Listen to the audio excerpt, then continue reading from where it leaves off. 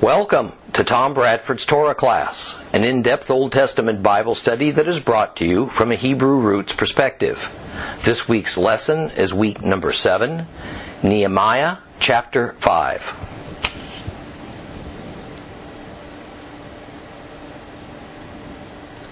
Last week we studied Nehemiah chapter 4.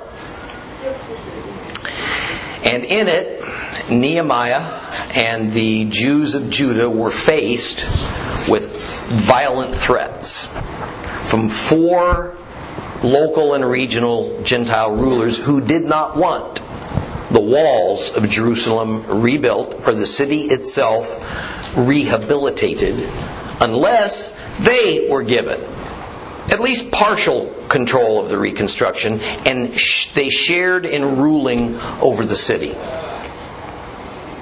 These 4 potentates represented territories that literally surrounded Judah like prison walls. Now, the threats were that they would attack the Jews in order to disrupt the building project.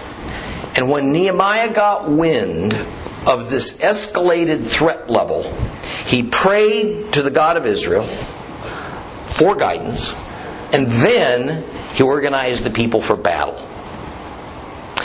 Nehemiah was a godly man, but he also didn't see strong action or even war against a declared enemy as somehow contradictory to his faith or his trust in Yahweh. I second that notion. It's only in later times, long after Gentile church bishops gained control of the movement started by Christ and his Jewish disciples, that passivity became the preferred mode of behavior for Christians. And this passivity can be traced primarily to an out-of-context misinterpretation and misapplication of Paul's famous instructions on spiritual warfare, using military terms and metaphors, which we find in Ephesians 6. The result was church leaders deciding that the only permitted action of a believer against a threat or attack was prayer.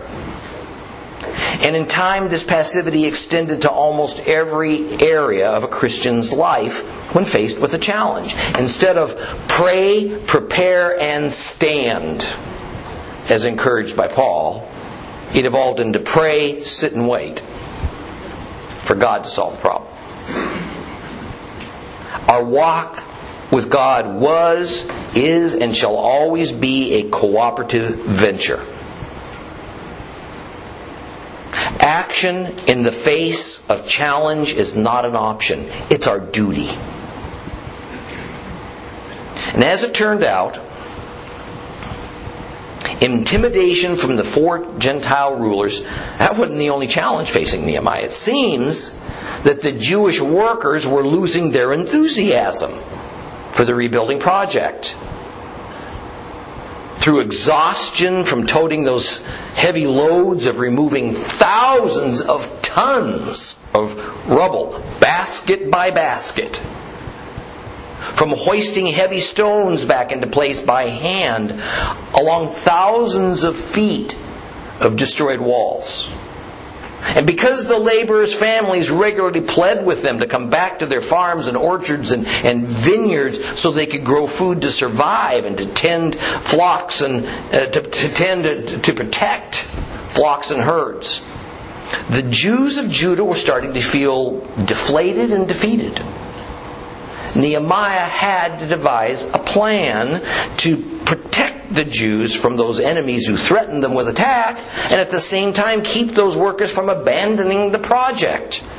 His solution was to organize the Jews into a battle unit and to bring them together at one place so that they could recognize there was unity and power, and that in unity there was power, and that indeed there was a well thought out plan of defense in place that utilized both professional soldiers and workers as a militia.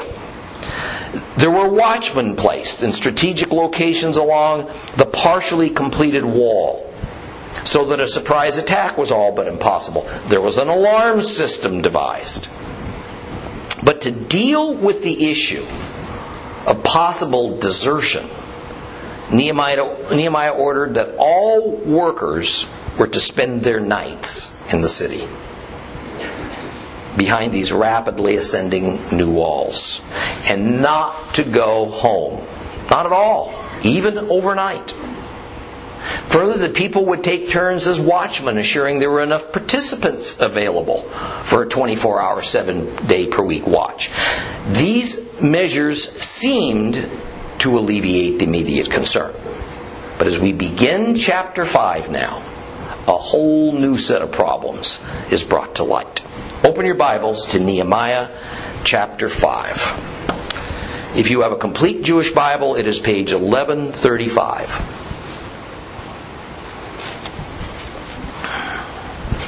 Nehemiah chapter 5. Then there arose a great outcry from the common people and their wives against their brothers, the wealthier Judeans. And some of them said, "Counting our sons and daughters, there's a lot of us. Allow us to get grain for them so that we can eat and stay alive." There were also some who said, "We're mortgaging our fields and vineyards and homes in order to buy grain because of the famine." Yet others said, "We've borrowed money for the king's taxes against our fields and vineyards. Now our flesh is no different from the flesh of our kinsmen. Our children are the same as their children. Yet we are bringing our sons and daughters into bondage as slaves. Some of our daughters have gone into slavery already, and it's beyond our power to do anything about it, because other men have our fields and vineyards." And when I heard their outcry and the reasons for it, I became very angry. I thought the matter over. I took issue with the nobles and the rulers, and I charged them. "You're lending against pledges, everyone to his brother." And I summoned a great assembly to deal with them. And I said to them, "We, to the limit of our ability, have redeemed our brothers the Judeans who sold themselves to the pagans. But now you're selling your own brothers, and we have to buy them back." They stayed silent. They couldn't think of anything to say. I also said, "What you're doing is not good. You should be living in fear of our God, so that our pagan enemies won't have grounds for deriding us. Moreover, my brothers and my servants, I too have loaned them money and grain. Please, let's stop making it so burdensome to go into debt.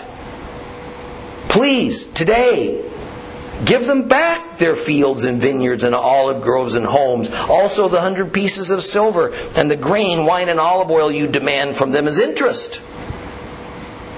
They answered, "We will give it back. We will require nothing from them. Yes, we will do it just as you say."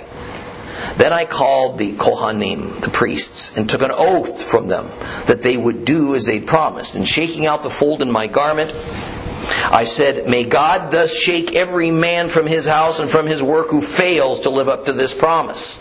May he be shaken out like this and made empty." The whole assembly said, "Amen." And they praised Adonai, and the people did as they had promised. Besides that, from the time I was appointed their governor in the land of Judah, from the 20th year until the 32nd year of Artaxerxes the king, that is for 12 years, neither I nor my colleagues drew on the governor's living allowance. The earlier governors before me, they had burdened the people, taxing them more than 1.5 pounds of silver shekels for food and wine, and even the servants lorded it over the people. But I didn't, because I feared God. Moreover, I put all my energy into working on this wall. We didn't buy any land, and all my servants were gathered there for the work. There were 150 leaders and other Judeans who ate at my table, besides those who came to us from the surrounding nations. Every day, 1 ox, 6 choice sheep, and fowl were prepared for me, and every 10 days a supply of all kinds of wine. Yet, in spite of all this, I never claimed the governor's allowance, because the people were already bearing the heavy burden of their labor. My God, remember favorably everything I've done for this people.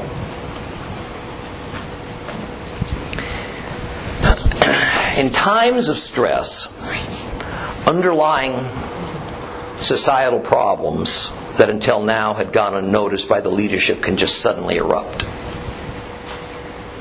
And what we find in this chapter is that a simmering issue of fundamental fairness has emerged. And it is near to tearing the Jewish community of Judah apart. The issue is a huge gap in personal wealth and income between the aristocratic Jews and the common Jews. Except for momentary lapses, all throughout history and almost all cultures, the issue of wealth distribution has been problematic and has also been the nearly universal cause for riots, rebellions, and civil wars. The 21st century of our day is awash in exactly this conundrum, generally present in every nation on our planet where such a thing as an economy exists. And you know, America is currently ground zero in this regard. What we just read is about Nehemiah using all his leadership skills as well as a good dose of humility and wisdom to deal with this potentially explosive civil unrest. Verse 1 jumps right to the point. The problem facing Nehemiah is one of Jew against Jew. It was serious. And so even the role of the women is included. And this is a rarity, especially in the Old Testament, where wives are usually relegated to the background in such matters. But since the issue was poverty, then it is the wives and mothers who are the most vulnerable. So they lose their fear of protest in a man's world when it comes to the survival of their children. There are two main factors that have led to this outcry from the common Jewish citizens. First is that Nehemiah's forceful insistence upon the people that they focus all their time and energy to rebuilding the city's walls left such matters as food growing and subsistence as nearly impossible.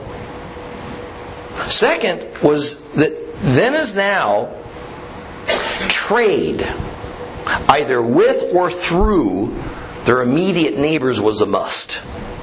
And there is no doubt that the four hostile leaders of the territories surrounding Judah had set up an embargo to try and strangle the Jewish economy. So there would be no food available for import. And the Jewish farmers had been conscripted by Nehemiah to build the walls.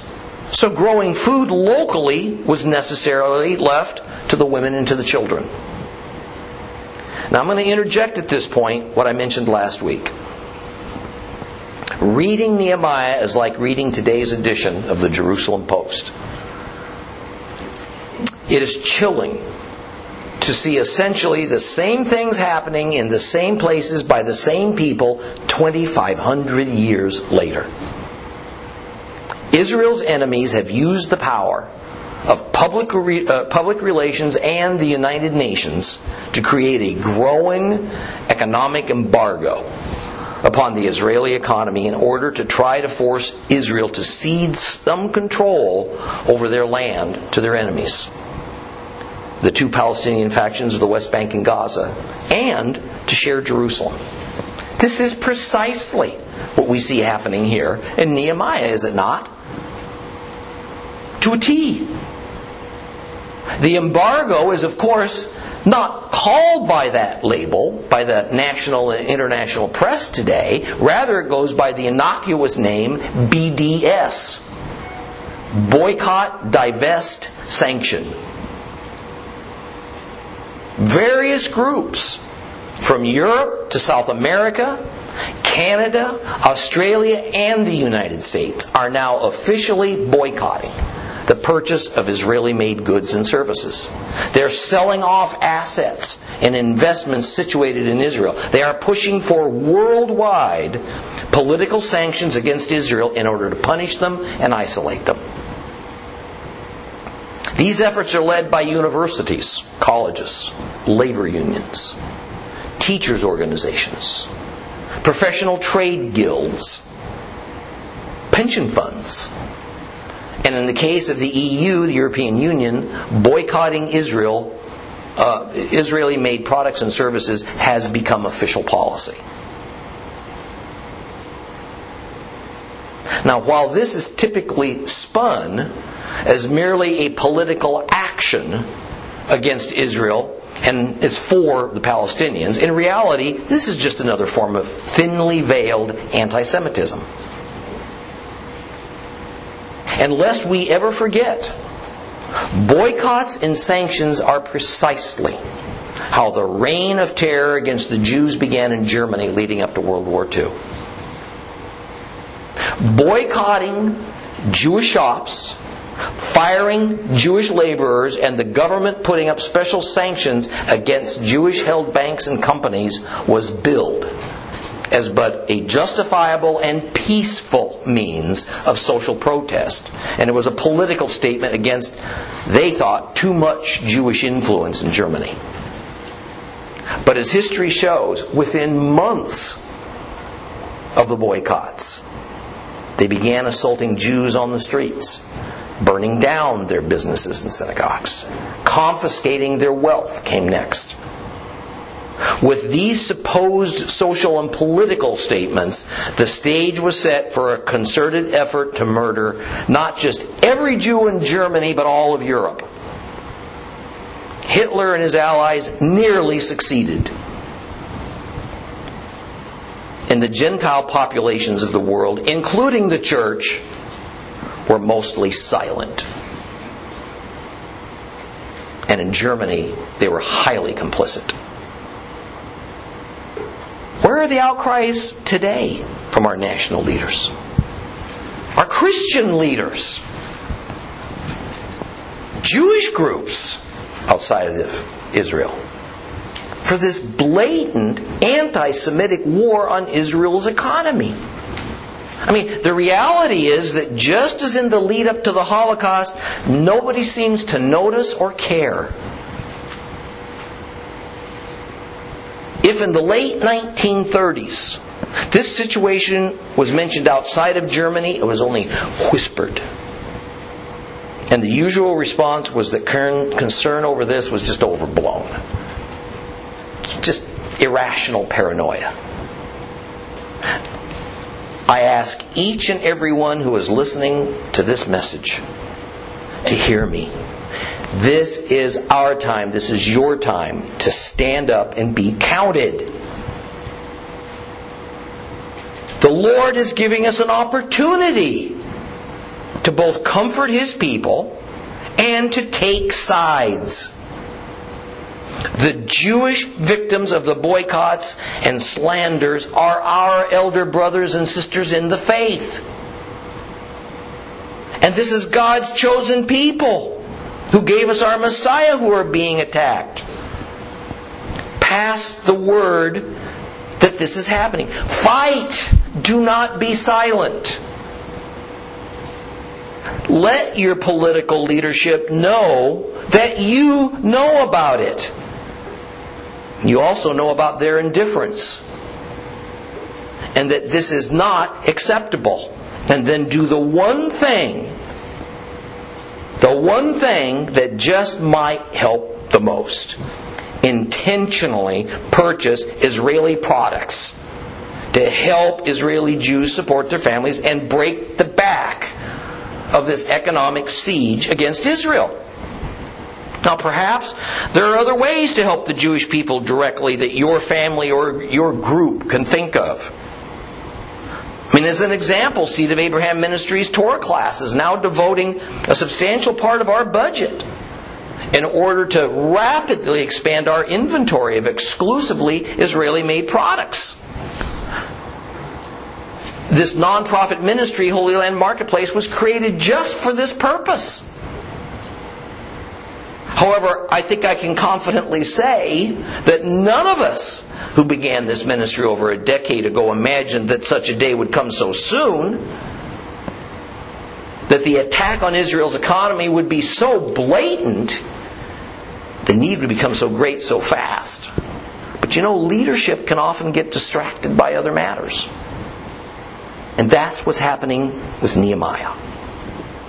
He is so focused on the task at hand, rebuilding those walls, that he has not heard the grumblings of his people about their dire economic situation, or maybe he just sees it as a lower priority. This is about to change, as apparently the normally discreet women of Jerusalem begin to openly campaign about the social injustice that they and their families are facing. Now, if we pay close attention to the verses, that we see three different groups of people provide three different reasons for their troubles. Now, this first group was those who had no land. Perhaps they were craftsmen or folks who had never recovered their land when they returned from exile. After all, not all Jews in that era owned fields and so produced food. Just like in our pre-industrial economy of a century ago in America, a major portion of the population indeed lived on farms, and they raised crops and herds. But those who lived in ever-growing cities had other types of skills, and so they had to trade money for food that was produced by those farmers. However, for those who lived in the suburbs, it was more common to have a garden, grow some food, but still have to purchase other food items for supplement. So verse 2 represents those who weren't growers of food as their main means of support, and instead, normally, they had to purchase it with money earned from trade crafts or perhaps selling their labor. This group says they have large families and they cannot produce enough food to feed themselves. But the situation has made them even poorer. Now they don't have any means to purchase food. And recall, the trade had been disrupted. So a vital source of food imported from nearby neighbors had been cut off by these four Gentile rulers. Now the second group, which is in verse 3, clearly represents folks who did own land and usually were able to grow enough food for themselves and no doubt some extra to sell. But the bad economy had forced them to mortgage their fields to survive. Borrowing to buy seed or to have food to tide them over for a short time, maybe during a bad harvest or maybe for the winter, was rather customary. So the reason for this situation being held up as dire can only be they had no means to repay. Now they're in danger of losing their lands or having to sell their children into bond servitude. Then as now, once one has so much debt that repayment is essentially impossible, so one starts selling or losing their assets, then a cycle of poverty sets in, from which escape is unlikely, and one's independence and freedom can become lost for generations. Now this third group of verse 4 is somewhat like the second group in that they were landowners and they were growers of food. However, their situation was they were being taxed to death. They didn't need to borrow to replant or to have food for a short time of insufficiency. They had to borrow just to pay their taxes. The taxes they owed are what is better known as royal tribute. Money to fund the king's and other officials' privileged lifestyles. Thus, they were also severely pinched economically. They were in danger of losing their land to the mortgage holder or having to sell their children into slavery. Now, although the identity of those mortgage holders hasn't yet been included in the complaints, the next few verses make it clear. They were the wealthy Jewish community leaders. So in verse 5, a reference to who the three groups were complaining against is posted. They are the same flesh as our brothers, their children like our children. Obviously, they are speaking of fellow Jews, aristocratic Jews from their local communities. And the concerns of the people weren't hypothetical. Some of their children were already taken as slaves. In fact, we see an unusual use of a Hebrew term here that gives us pause. See, where in our complete Jewish Bibles it says, some of our daughters have gone into slavery already, it probably needs to read more like, some of our daughters have already been submitted. Now, the Hebrew word being translated here as submitted is kabash. And it has the sense of being forced to do something. But it doesn't really indicate slavery. So some scholars think that this means that daughters were given as wives, or more likely, second wives, to some wealthy Jews. In the book of Esther, we see one of the very few uses of this Hebrew word kabash in the Bible, and it has sexual overtones to it. Listen to this from Esther 7:8. Haman had just fallen on the couch where Esther was when the king returned from the palace garden to the wine banquet, and he shouted, "Is he even going to rape the queen here in the palace before my very eyes?" The moment these words left the king's mouth, they covered Haman's face. Here in Esther, that same Hebrew word kibosh is translated to rape. And while that English word wouldn't fit the context of our passage, in Nehemiah, the idea is that a girl would submit sexually to a man. In Hebrew culture, the only acceptable sexual submission is as a wife or a concubine, a second wife. So I agree with scholars that say that this is referring to marrying daughters off, but not as regular wives, but as second wives. And this prospect was deeply unsavory. But it also meant that unlike regular bond servitude, whereby a person was enslaved until that debt was paid off, or until Shemitah, release at the time of Jubilee, this daughter was lost forever, because she became permanently joined to another family by marriage. Even though in reality this was all purely debt related. Now let's be clear. It was legal, according to the Torah, for Jews to be bondservants. And it was legal to use their land or other assets as collateral on a loan. However, the real purpose of the Torah laws concerning this was to give a poor person a way to survive and then hopefully to recover from their bad financial situation. The laws weren't meant to give the rich a shot at acquiring more land or slaves. So whenever these laws were applied, they were to be applied with fundamental fairness, as opposed to leverage to the advantage of the wealthy. And while there are passages in Exodus and Deuteronomy that cover such matters, the most extensive of these is found in Leviticus chapter 25. Now we're not going to read it, but I do want to quote to you some of the verses to remind you of the principles that God is establishing regarding debt, slavery, release, and the sale of land, especially as it concerns Hebrews, because it directly applies to the situation we're finding in Nehemiah chapter 5. Leviticus 25:14. If you sell anything to your neighbor or buy anything from him, neither of you is to exploit the other. Leviticus 25:17. Thus you are not to take advantage of each other, but you are to fear your God. For I am Adonai your God. Leviticus 25 verses 23 and 24.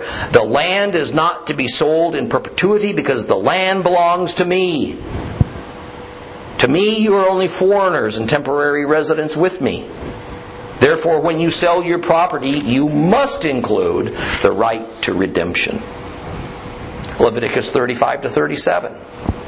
If a member of your people has become poor, so that he can't support himself among you, you are to assist him as you would a foreigner or a temporary resident, so that he can continue living with you. Do not charge him interest. Do not otherwise profit from him, but fear your God, so that your brother can continue living with you. Do not take interest when you loan him money, or take a profit when you sell him food. Leviticus 25:44 to 46. Concerning the men and women you have as slaves, you are to buy men and women slaves from the nations surrounding you. You may also buy the children of foreigners living with you and members of their families born in your land. You may own these. You may also bequeath them to your children to own. But from these groups you may take your slaves forever. But as far as your brothers, the people of Israel, are concerned, you're not to treat each other harshly. So we can see the underlying principles between how a Jew is to deal with another Jew, or more technically a Hebrew with another Hebrew, as regards loans and debt repayment and interest rates and so on. And according to the complaints of the people of Judah, these principles were not being observed by the wealthy.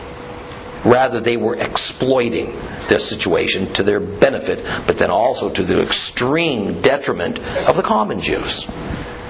Now, Nehemiah realized the seriousness of this situation.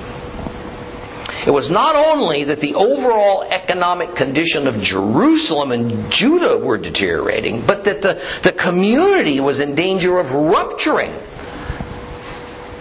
His initial reaction was anger. But to what? Anger over what? To the fundamental unfairness? Or was it to the possibility that his entire mission could be undone? I think it's more the latter than the former. Nehemiah was a man of purpose who was not easily detoured in getting from A to B. But in his usual manner, he did not act on impulse. Verse 7 says he thought the matter over. And only afterwards he came to the decision to confront the nobles and the rulers, Jewish nobles and rulers.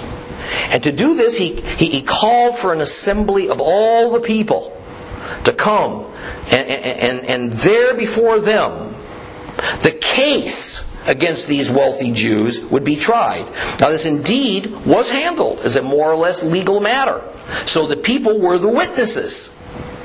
And the reality is that unless this situation was reversed, or at least greatly mitigated, this entire project would become the failure that all the previous attempts to rebuild the city and its walls were. Now what Nehemiah did was fairly drastic. The aristocratic Jews, whose support he needed, would be put into the humiliating position of being publicly confronted by angry peasants. The problem is that the accused were essentially the elders and judges who presided over legal cases. Thus, the assembly of people would have to become the judges as well as the witnesses. And Nehemiah deserves a lot of credit for the courage to address this matter head on, as opposed to just doing what you would typically think, siding with the wealthy and powerful. The main accusation against these aristocrats is stated in very brief summary in verse 7. You are lending pledges, everyone to his brother. So the central point is, you are displaying fundamental unfairness towards your fellow Jews. But then to soften the blow, he also threw some compliments their way. Diplomatic guy. By pointing out that indeed these same wealthy Jews had redeemed many peasant Jews from the foreign occupiers of Judah. In other words, these rich Jews paid off the debts that the poor Jews had accumulated but were held by pagans. Therefore, some poor Jews that were in bond servitude to foreigners were released to come home to their families as a result of what could only be called charity. On the other hand, says Nehemiah, these rich Jewish benefactors turned right around and put these same poor Jews back into debt, even selling some of them into bond servitude to other Jews. Now, to borrow a term from H.G.M. Williamson in his commentary in Nehemiah, this was a moral absurdity. Yes, technically the rich Jews were following the letter of the law. It was considered unthinkable that poor Jews would be debt slaves to pagans. And it was the duty of those who could redeem them back to do so. And indeed, the wealthy Jews did that. But it was also technically legal for poor Jews to become debt slaves to fellow Jews. Even so, the spirit of the law was in this situation being trampled down and ignored. And the spirit of the law is well summed up in the Torah. In Leviticus 25:17, thus you are not to take advantage of each other, but you are to fear your God, for I am Adonai your God. Thus, what under normal circumstances could have been a good and correct legal defense by the wealthy Jews to Nehemiah's accusation that it was entirely different.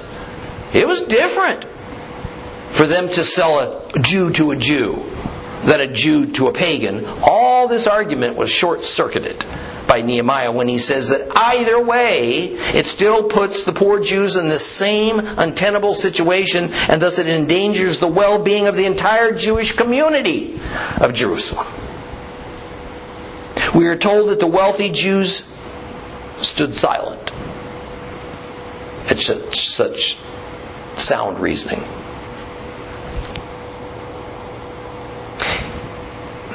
We have to remember that what's happening here in this Jerusalem project is not a commercial enterprise. It is a cause.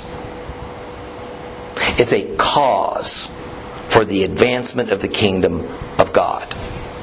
It is God's will for Jerusalem to be redeveloped.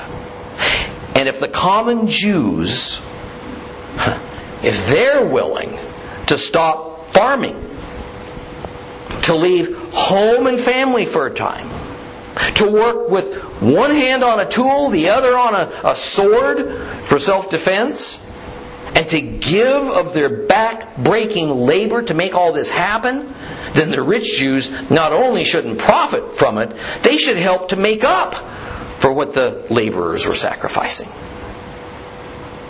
So in verse 9, Nehemiah declares the rich Jews guilty as charged. And then he adds a spiritual reason for their guilt. You should be living in the fear of God. No doubt, this was referring directly to the Torah in Leviticus 25:17. But then comes a humbling admission. Nehemiah too was guilty. He'd been loaning money and food to the poor, apparently at usurious interest rates, or he'd have no guilt. So he says it's time to stop adding to the burden of these selfless workers by putting them further into debt. The debts should be forgiven. Now there's probably two scenarios intended here. First, that any who had lost their lands and crops and vineyards and orchards due to inability to pay a debt should have them immediately returned. And second, whatever interest that had been paid for a loan in silver or in food, that too was to be given back. Now, this second scenario is a little bit disputed by scholars, primarily to the Hebrew word me'ah, that translates most literally as 100.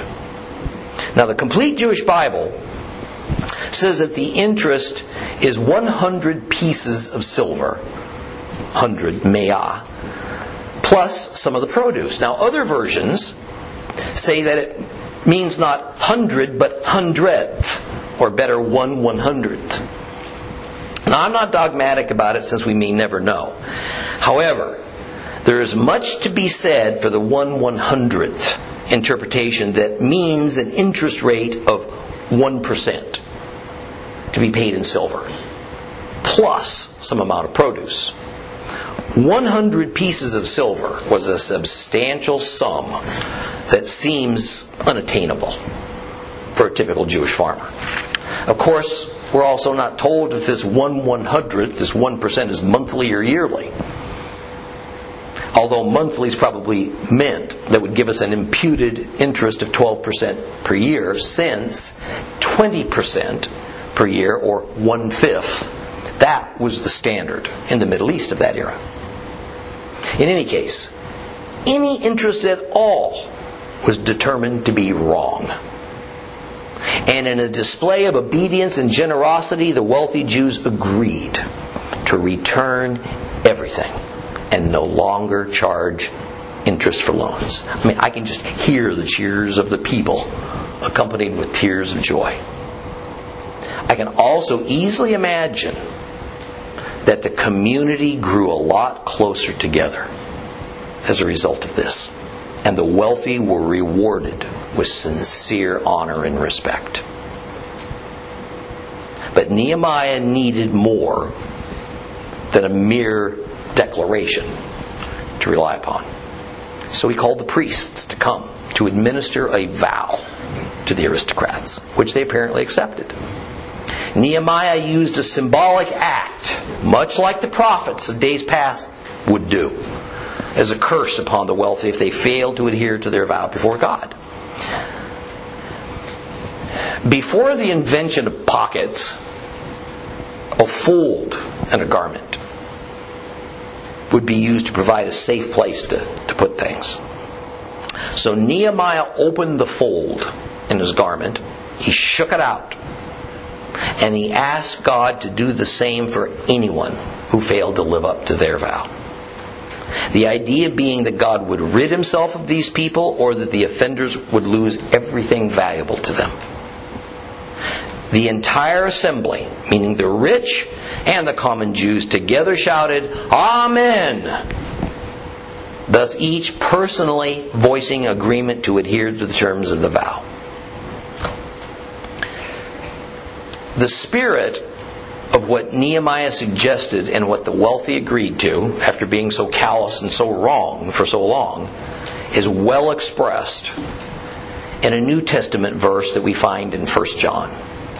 In 1 John 3:17 and 18 we hear this: "If someone has worldly possessions and sees his brother in need, yet he closes his heart against him, how can he be loving God? Children, let us love not with words and with talk, but with actions and in reality." What we see thus far in Nehemiah is godliness expressed by actions. Hear God calling you? Respond. See a need? Fill it. See a wrong? Fix it. Recognize sin in your life? Repent. We'll pick up chapter 5 next week.